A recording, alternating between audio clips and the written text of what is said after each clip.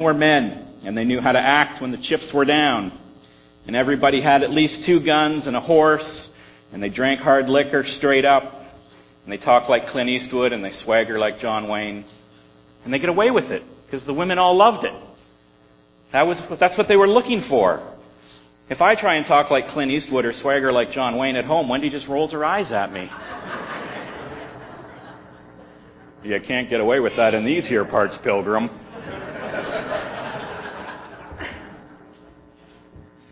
There were no lime green capri shorts. There were no pink golf shirts with white collars. There were no iPods filled with Andrew Lloyd Webber show tunes. These guys were men. They were serious men.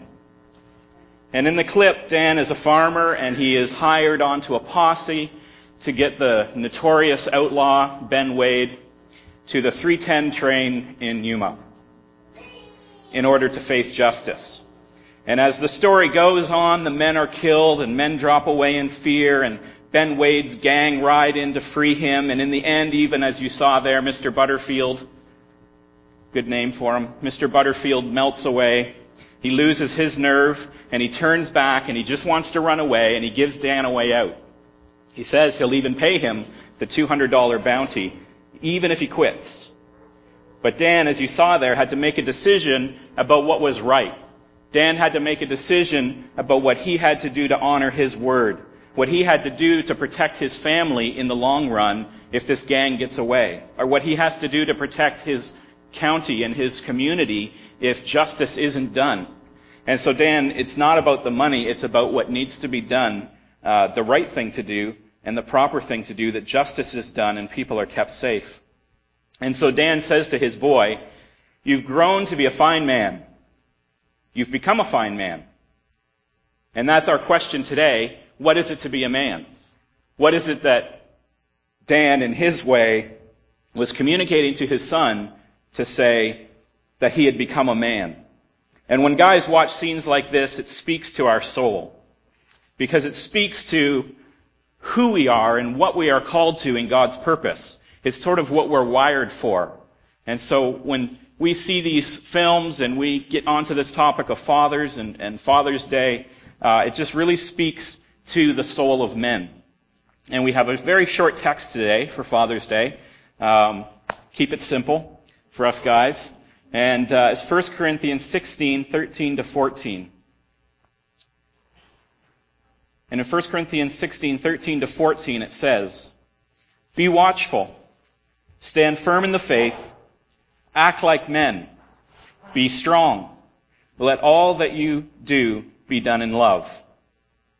Now from that text, I want to take 5 points. And if you were paying attention, you probably picked out what the 5 points are. They are, be watchful, stand firm in the faith, act like men, be strong, and do it in love. Let's pray. Father God, we give you thanks for your word. We thank you for this opportunity to look into your word and to ask ourselves this question. What did you mean for us to be men? What does it mean for us to be fathers of our own children, to be husbands of our wives, to be leaders in our church and in our community? How would you have us behave? And what can we learn from your scripture? We just ask that your Holy Spirit would be here with us and open this up to us in Christ's name. Amen. So Paul is concluding his first letter to the church in Corinth, and we actually spent several weeks looking at the first half of this letter.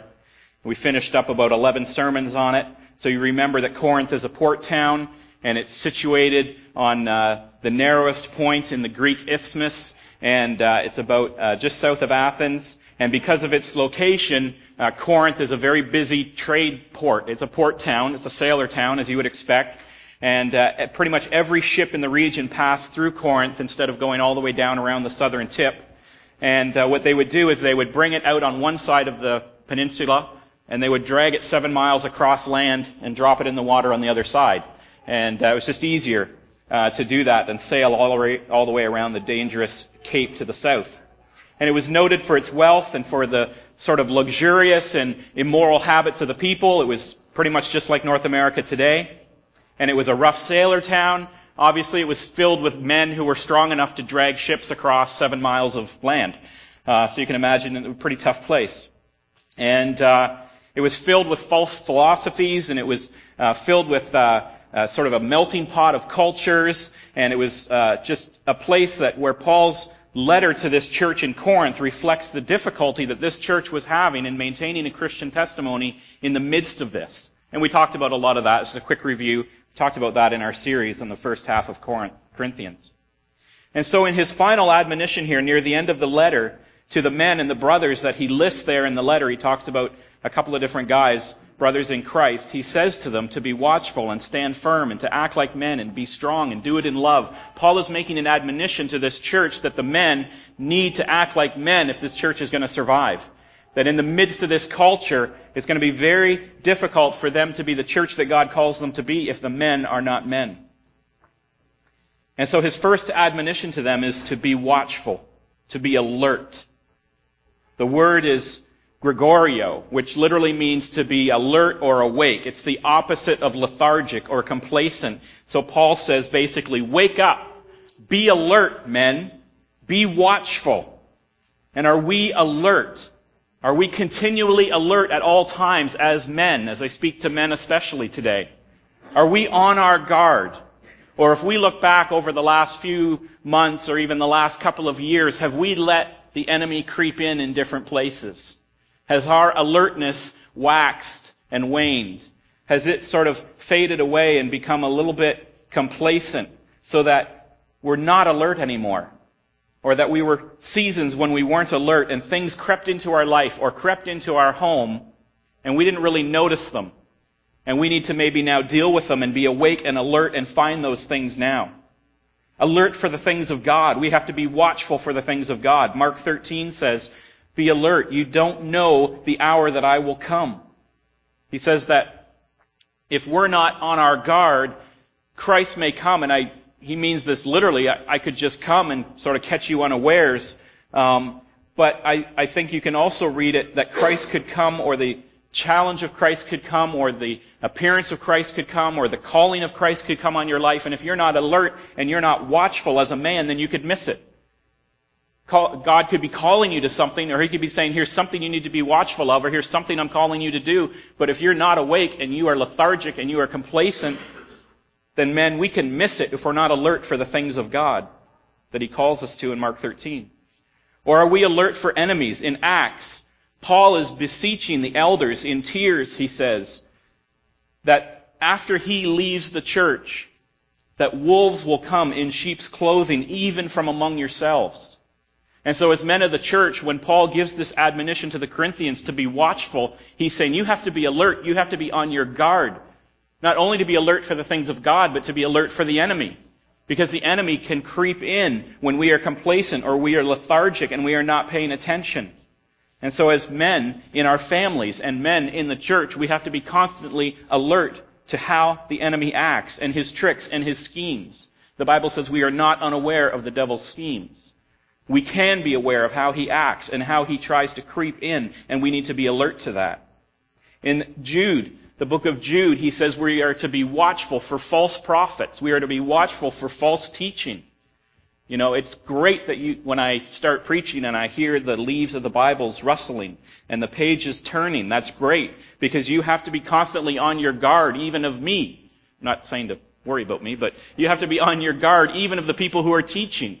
You need to look in Scripture and see whether what Paul is saying, me, Paul, not Paul the Apostle, what Paul is saying, it makes sense, whether what I'm saying aligns with the Word of God. You have to be watchful, Jude says, because there will be false teachers and false prophets who will come in and just try to tell you the stuff you want to hear, and you need to be alert to it. So men, I give you that challenge, just as Paul did here, that we have to be watchful. We have to be alert. We have to be looking for the things of God, how He's calling us, and not asleep when he puts opportunity in front of us. We have to be alert for the enemy. We have to be alert for Satan and how he can creep into the church and into our families. And we have to be alert for false teaching. And to be alert for false teaching, it means we have to know our Bible. I can get up here and say whatever I want. If you've never read the Bible or you're not in the Word every day, then how will you know whether what I'm teaching is of God? And so we need to be in the Scripture and aware and alert and understanding what is being taught so that we can guard against these things. Another thing, to be alert and watchful against unrighteousness and apathy. In 1 Thessalonians 5, he says, let us not sleep as others do to the church. He says, let's not just be complacent. Don't do the unrighteous. Don't live lazy Christian lives. And we know Peter says that Satan is like a prowling lion who is searching for people to devour. And so there are admonition after admonition after admonition in the Scriptures that men are to be awake, that Christian men need to be alert, that we need to be watchful first of all. And for men, we need to be alert for the typical male traps, right? The typical male traps that we run into of wanting new things. Most guys like toys. I've noticed that up here, actually. I kind of fell into the trap. I got a snowmobile, I got a boat, I got all this stuff. Now I got to take care of it all. Mark's telling me, your snowmobile's still outside, Paul. You got to put stable in it and then put it in and all this stuff. I like the toys as much as anybody. But we have to be alert as men for those typical male traps. That the world is always out there tempting us. You need another toy. You need another car. You need a bigger car. You need a faster snowmobile. That's a good thing. That's good for his industry. But, you need new things all the time. And not that those things are bad, but that we don't make them our idols, or that we're just alert that they're not distracting us. Or being worried as men about having too little money, or distracted by too much money. That we can let our finances as men consume us, and we need to be alert that we don't get sucked into that trap of having money consume us. Or discontent and thanklessness. Life is hard. It is. But it's not hard for you to whine and complain about it. It's hard for you to man up and meet the challenge. In his second letter to the Corinthians, Paul gives detail after detail after detail of just how hard his life was. And we've seen in his writing that most of his manner is not the most gentle. And I'm sure his response to soft men in his time compared to his life would not be very gracious. Because he was beat on, he was stoned until he was almost dead, he was kicked out of cities, he was shipwrecked, he was imprisoned, and eventually gave his life at the hands of the government in order to preach the gospel. And so Paul's life was not easy, and so he would probably respond similar to God in Job 48, where he tells him to, gird up your loins like a man, because I'm about to speak. His approach to men would be, life is hard, but God has called us to bear up under that hardship. And so, men, we have to look out for these things. We have to watch out for the way that we are alert and how we are not asleep and how we are guarding our lives, looking for the things of God, watching for the enemy and everything else. There are hundreds of things that can go sideways. There are hundreds of things that can go off the rails in a church or in a family, and we have to be alert for all of them. Because they can be spotted by the same two characteristics, either disunity or sin.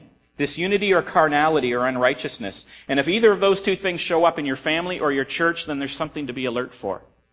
And so, men, the first admonition here is simply to be alert for all these different things. We have to be on our guard, awake, and not lethargic, and not asleep at the wheel.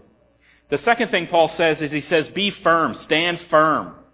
And so we ask ourselves as men, have we done that? Did we stand firm? Corinth, as I said, was a port town. It was at a crossroads. It was ideas and philosophies from all over the place coming in, and believers, Christians, had to stand firm. If they didn't stand firm, they would be blown every which way by every philosophy that came into town. And the church had to stand firm against that culture surrounding it and not to give in to the immorality and the compromise of the way that Corinth was going. Does that sound familiar? Are we in a culture that we have to stand firm in as men to not give in to the ways that the winds are blowing in our culture? That resonates with us today, doesn't it? That it seems like the church is standing firm and there are waves and tides that are washing over it, and it wants to push the church over. It wants to blend the church into everything else that is going on. And Paul says that right here, men are to be watchful and then to stand firm, to not lose their footing in the culture, to not lose their footing in the things that wash over their family and their ideals and their morals and the church scripture leading that we have. We can't give in to false ideas. We can't give in to immoral lifestyles. We can't give in to temptations or compromise. No matter how much it seems to pay off, it pays off more to stand firm. If we think that by giving in we're going to gain anything, That's the lie that many churches have bought into. It's the lie that a lot of mainline denominations bought into 60, 70 years ago. And we've seen those denominations, once they started to compromise, to just go sideways and sideways and sideways until they've lost their mooring on the Word of God and they've lost their footing on Scripture. And it's cost them far more to compromise than it would have cost them to stand firm. There's a legacy to our failure, and there's a legacy to cowardice versus a legacy of victory. And as men, we want to have the legacy of victory. That was the legacy that Dan wanted to leave for his son, William. His legacy was going to be a legacy of victory, not a legacy of cowardice. He was going to see that the outlaws were put away, and his family was safe, and his farm was taken care of, and his wife was taken care of, and the water would flow, and his herds would have water. He knew he had to stand firm in the face of what he was facing in order to have that legacy of victory. So remain steadfast, men, in what you know to be true. Like Noah, in the face of years and years of no rain and a huge boat and years of ridicule, stand firm. Like Moses, leading a million or more Israelites across the desert, and all of their grumbling and all of their complaining and wanting to return back into slavery in Egypt, you stand firm like Moses for the victory of the promised land. Or like Shadrach and Meshach and Abednego, refusing to bow and standing firm to the pressure of the king to bow and worship him. They, stand firm in the furnace with the Son of God with them. And Jeremiah standing firm, preaching the Word of God for decade after decade, while the southern kingdom declines and Israel falls away from God. He sees no fruit, decades of being a prophet, ridiculed and beat and ignored. And Jeremiah stands firm, preaching the Word of God while the kingdom declines. And he stands firm on the promise of God that he would be made a tower, that he would be made a strong bastion among his enemies. Or Daniel, refusing to eat the king's meat and staying pure in what he felt God was leading him to be and not buying into the luxuries and the delicacies that the king of Babylon was tempting him with. Daniel standing firm against that and being more healthy than all the other king's men. Or Stephen, the New Testament Stephen, who faces the Pharisees, and he gives that huge speech where he outlines to their face the error of their religion from Abraham all the way forward. And he knows at the end of this sermon, he's going to be stoned to death. But he stands firm and delivers the sermon. I'm hoping I'm not going to be stoned to death at the end of this. There's a test of preaching, when your death is at the end of it. But Stephen stood firm on his faith to teach and to tell and to warn the Pharisees of the error from Abraham forward and paying with his life. So men, stand firm in all of these ways that we have examples in Scripture. And then Paul says, don't only be watchful, stand firm. He then says, act like men. Act like men. This alertness, this standing firm, this being strong, the love, it's all wrapped around this simple statement in the middle of this verse, which is to act like men. This is how men act, Paul is saying. These are the characteristics of men acting like men. And it's interesting here to me that Paul just assumes with a few basic descriptions and not more than a dozen words, Paul believes that he is able to clearly communicate how men are to act and that there's no gender ambiguity here. It's obvious to Paul what manhood looks like, and he assumes that manhood is obvious to his readers. And that when he can just say, act like men, his readers know what he means. There is no gender ambiguity about manhood. And I don't say that to imply that the gender issues facing us in society today are simply black and white. They're not. But what I am saying is that the language that we use in defining gender needs clarity. If we don't have clear descriptions of womanhood and manhood, then how can we have faithful conversations about how those things are expressed? But that's a sermon for July, so we'll get there. But I just wanted to point out that when Paul speaks here with these few dozen words, there's no ambiguity. He believes when he says act like men, his readers know what act like men means. But that there is no confusion about what manhood is. And so Paul could say act like men with certainty that his words meant something clear to his readers, and they could act on them. And so first of all, what is it that we could just assume that Paul means when he says simply act like men? First of all, at the very least, he meant don't be boys. Don't be children. Be mature. Be men. Don't be babies. In 1 Corinthians 3, 1-2, he says, "But I, brothers, I could not address you as spiritual people, but as people of the flesh, as infants in Christ. I fed you with milk and not solid food, for you were not ready for it, and even now you're not ready." So mature is what Paul is saying. Be a man, don't be a boy. Be men. This is chapter 16 now. I'm no longer in chapter 3. I've taught you all these things. And so now that I've taught you all these things again, you've read this whole letter, I'm saying don't be spiritually infant anymore. Be men. Act like men in chapter 16. We're not in chapter 3. You have to start acting like men in your church, or your church will get washed over in the tide of Corinthian culture.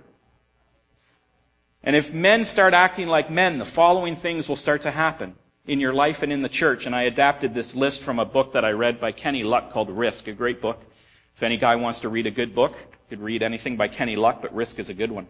But he gives this list of things that begin to happen when men begin to act like men in their family and in the church. He says the control freaks will become unnerved because you're trusting God. The rule followers will be unsettled because you're breaking with convention. The cautious will be angry because you are following a big, daring God. The traditionalists will shake their heads in dismay at what you're willing to sacrifice. The cowardly or apathetic will be angry because you are raising the bar on your faith. The approval addicts will be upset because you fear God more than man. That's a good one. You will move into unknown, deep, and mysterious waters without knowing all the details. You will become a target because you are in front on the offensive. And that is what happens, Kenny says, when men begin to behave like men in the church. Now, Paul says the same thing. He says it this way. In 1 Corinthians 4, 11-13, this is how Paul described a similar thing. He said, "To the present hour we hunger and thirst, we are poorly dressed and buffeted and homeless, we labor, working with our hands, when reviled we bless, when persecuted we endure, when slandered we entreat. We have become and are still like the scum of the world, the refuse of all things." Paul is saying when you start acting like men in the faith, when you start standing for what is right and standing firm and being watchful and alert against the enemy, you become a target. Paul says he was a target. The people in his church, his religious day, not in his church, but the people in Judaism hated him because he broke with 4,000 years of tradition. 4,000 years of Jewish tradition, and he broke from it. I mean, we're not just talking about getting rid of the organ. We're talking about 4,000 years of tradition that Paul was breaking away from and leading the Christian church away from. He was obedient not to God and not to men. He listened to what God, and he feared God and what God would have him do. He did not fear the Jews and what they were threatening to do to him. He didn't care about their approval. He raised the bar of faith, and he called people out when they were apathetic, people who were too comfortable, or people who were too afraid of the mission. People hated Paul for that, but he acted like a man, and he persevered, and he became a target. And we have some of those men here who have stood firm and stood strong in the face of opposition, and have done what they felt God was leading them to do. And we have godly fathers and godly grandfathers and men and mentors who have stood firm, coming alongside younger men to lead them in the way that was right. And that is a legacy of victory that Lakeside has, that we have to continue. The admonition of Paul, our admonition today, men, is to continue that legacy of victory. And then Paul says in 1 Corinthians 4, he says, "I do not write these things to make you ashamed." And these are my words preaching up here. "I don't say these things to make you ashamed, but to admonish you as my beloved children. For though you have countless guides in Christ, you do not have many fathers." What does he mean there? For though you have countless guides in Christ, you do not have many fathers. Paul is saying, I became a target. I became reviled, but I stood firm. He's saying to these men in Corinth, he's saying, you have lots of guides. You have lots of people giving you advice, but you don't have many people who are acting as your spiritual father. You don't have men farther down the road than you that show you how to act. Like Dan in this clip speaking to his son William. William is looking at his father, who's gone before him in manhood. And Dan is explaining to William, you've learned from me. You've got all my best parts. You're ready to be a man now. And we have spiritual fathers in our church who have gone ahead of us, who we can get the best parts of, who love us and admonish us to be men in faith. And Paul is saying, look, I'm your father. And then in verse 16 he says, be imitators of me. I've sent you Timothy, my child in the Lord, to remind you about me. Understand who Timothy is. Timothy was a man, we learn, who had a believing mother and an unbelieving father. And so Timothy is an example to us of a guy who didn't really have a spiritual father. His biological father was a Greek. We learn that he was never a believer. His mother was a believer, but his father wasn't. And so Paul then became Timothy's surrogate father, especially in the faith. And that Paul would raise Timothy up to be a leader in the church as his own son. And he says, I've sent you Timothy, my child in the Lord, to remind you of me, to remind you of the things that I taught, to remind you of the burden that it is upon us to be raising up sons and daughters as spiritual fathers. And then Paul speaks to this disobedient people in Corinth. He says, I'm coming with power. These people who are making lots of talk, but do they have any power? When I come, I'm coming in power. Shall I come to you with a rod, or shall I come to you with love and a spirit of gentleness? And this is part of our acting like men. This is part of our spiritual fatherhood. That there are times when we have to stand firm. There are times when we have to stand tough. There are times when we have to be loving, but also firm. And Paul says that. Will I come to you with a rod, or will I come to you with a spirit of gentleness? And even in the church, it's not all gentleness all the time. As much as it is up to us to be at peace with people, we can't be at peace all the time. But Paul and Peter and Jesus too, godly men, godly leaders, stand firm, and they stand firm in obedience to the leadership that God has called them to. And so when we act like men, a part of this is sort of built into us. We understand that it's without compromise, that it's about toughness too. I remember my father, my own father. This is actually, I just realized, my first Father's Day sermon since he died 3 years ago. That could be why I was grumpy this week. But I remember my dad.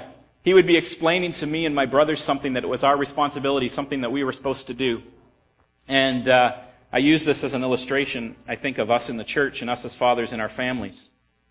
But we weren't doing it. We were supposed to be doing it, and we weren't doing it, or perhaps he was pointing out an aspect of our life that needed some correction and some part of our character that needed adjustment. This is my dad teaching us as brothers, as his sons. And we continued to fight with him or complain or just to disobey, and he would calmly remind us that at the moment he was using his words to instruct us. But if his words didn't get the job done, then he could use his belt. And it was up to us which form of instruction was going to be profitable. And my dad never argued with me, and I only remember him raising his voice maybe twice. He never needed to raise his voice. There was no need for him to yell as long as we could see that he had his belt on. And but this is what Paul is saying here. When you look at the nature and the character of Paul as a spiritual father, he says, I am coming to you. Shall I come to you with a rod or with love in a spirit of gentleness? Paul is saying, I'm coming in power, and I can come to you with the belt, or I can come to you in love and gentleness and teaching. When the belt is required, then it needs to be used. And so, as men, Paul can admonish and can say, be spiritual fathers, and be tough spiritual fathers when you need to be. Fourthly, be strong. Our strength comes from the Lord, it says in 1 Corinthians 1:8, who will sustain us to the end. Paul is saying that men are to be powerful. Men are to be strong. Men are to stand firm. Dr. Philip Brooks from Trinity Church, I was reading a prayer of his as I was looking for prayers for fathers, and he had this prayer. And his prayer is, or his instruction in prayer, is not to pray for easy lives, but pray to be stronger men. And don't pray for tasks equal to your powers, but pray for power equal to your tasks. And I thought that was very profound. That as men, a manly prayer is not to pray for an easy life, but to pray that we're stronger to face our life. To not pray for easy tasks or the tasks that match our strength, but to pray for strength that match our tasks. And this would be Paul's admonition too, in being strong, that as men we are to be strong. That we are to bear up under the temptation says in 1 Corinthians 10:13 that 13:10. Sorry, I'm dyslexic. 13:10. He says that as we're tempted maybe to fall away, that God will give us the strength to bear up, to endure under that temptation. And so as men, we need to be strong, Paul says. This is part of our character as men, to be strong. To not look for easy way outs, to not look for easy lives, but to look for strength to match our lives and to match our tasks. And strength can look different for guys, as I was thinking about this. Strength can be walking away from your friends when your life changes. Having a lifestyle of, maybe partying or even just sports and distraction. And you feel God calling you to something else, and you having to say to your friends, you know what, I'm not into that anymore. I'm not into that lifestyle anymore. And having the strength to walk away from that and do what God would call you to do. Or strength can look different in your family. Having the strength to step forward and say, this is what we believe as a family because it's in Scripture, and so this is the direction, and this is the character we're going to build, and this is what we're going to do as a family. Even in the opposition maybe to grown children or younger children, in opposition to the family around you, to aunts or uncles or even your own parents, you need to just be strong to stand firm in something. So strength can look different to people. Strength can be the strength to give up an addiction or to give up a way of life or to just give up your preferences in order to serve God and serve your family. That's strength. And Paul says, be strong. And then he says, do it all in love. The Apostle Paul here says, look, you Corinthians, you guys have some issues, and we've dealt with your issues in the past, so here's what you need to do. Be alert, be firm, act like men, be strong. But then he says, do it all in love. In 1 Corinthians 13, the chapter on love, Paul explains that if he is without love, even if he is fully mature in every respect of the Christian life, if he is giving everything away to the needy, if he is speaking in tongues with the tongues of angels and praying to God in the language of heaven, even if he gives up his life for his faith, if he's doing all of these things, even to the extreme of spiritual maturity, but he does any of them without love, then it's meaningless. It's of no value. And so Paul says, men, be firm, be strong, be alert, be watchful, but do it in love. Do all these things in love, or they're meaningless. Scripture says that God is love, and therefore love must be all the things that God is. So love is firm, and love is strong, and love is protective, and love is persistent. It's just, it's self-sacrificing, love is faithful.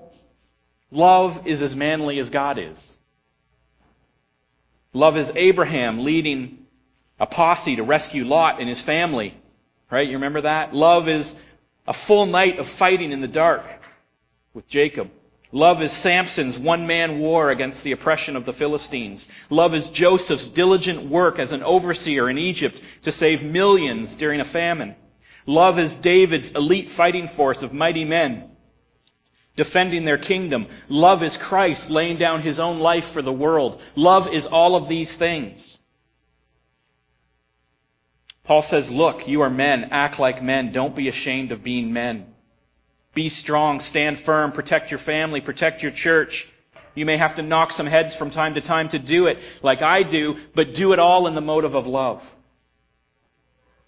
Men desire to be men of character who pass on that character to their sons. That's why they write these movies this way. That's why when you watch a movie clip like that of a Western or some other movie, men desire to be men of character who pass on that character to their sons.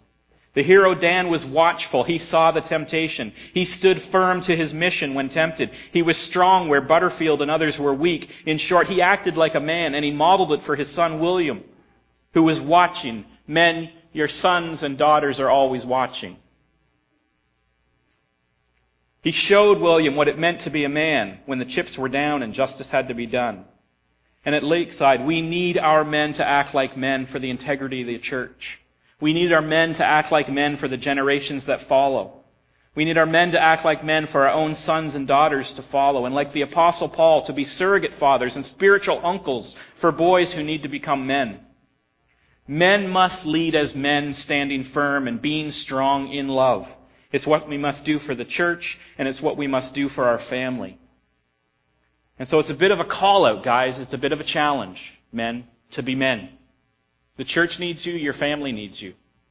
We need you here doing VBS. We need you here painting the basement or cleaning up the mess. We need you here at Bible studies. We need you leading Bible studies.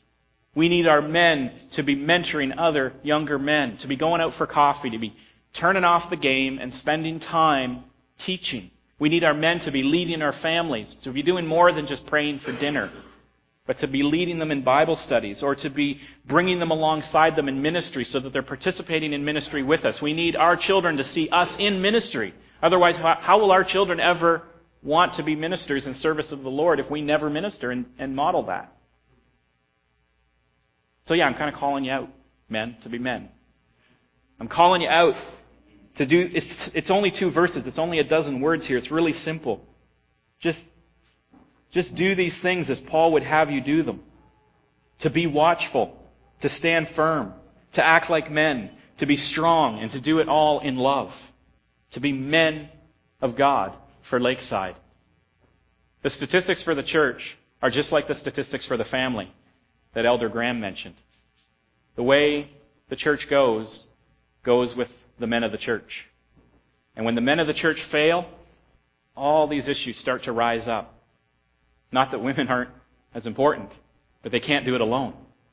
And as men fall away in the church, so the church falls away. The issues in the church are like the social issues in society. As fathers disappear, problems arise. And so men, let's be men. Let's pray. Father God, give you thanks for your word. Just pray your blessing upon it.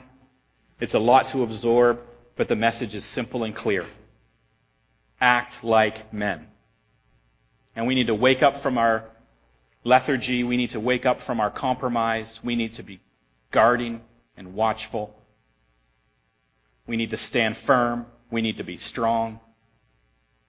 And most of all, Lord, we need to be loving in all of it.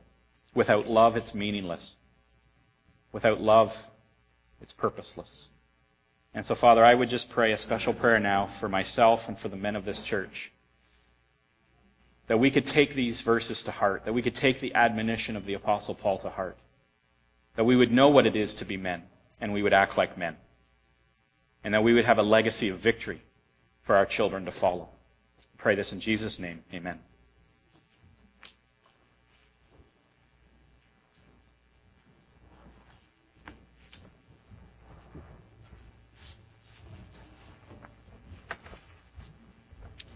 Paul's spoken to fathers, but we have our ultimate example of father in our Heavenly Father. And we're going to stand and sing How Deep the Father's Love for Us.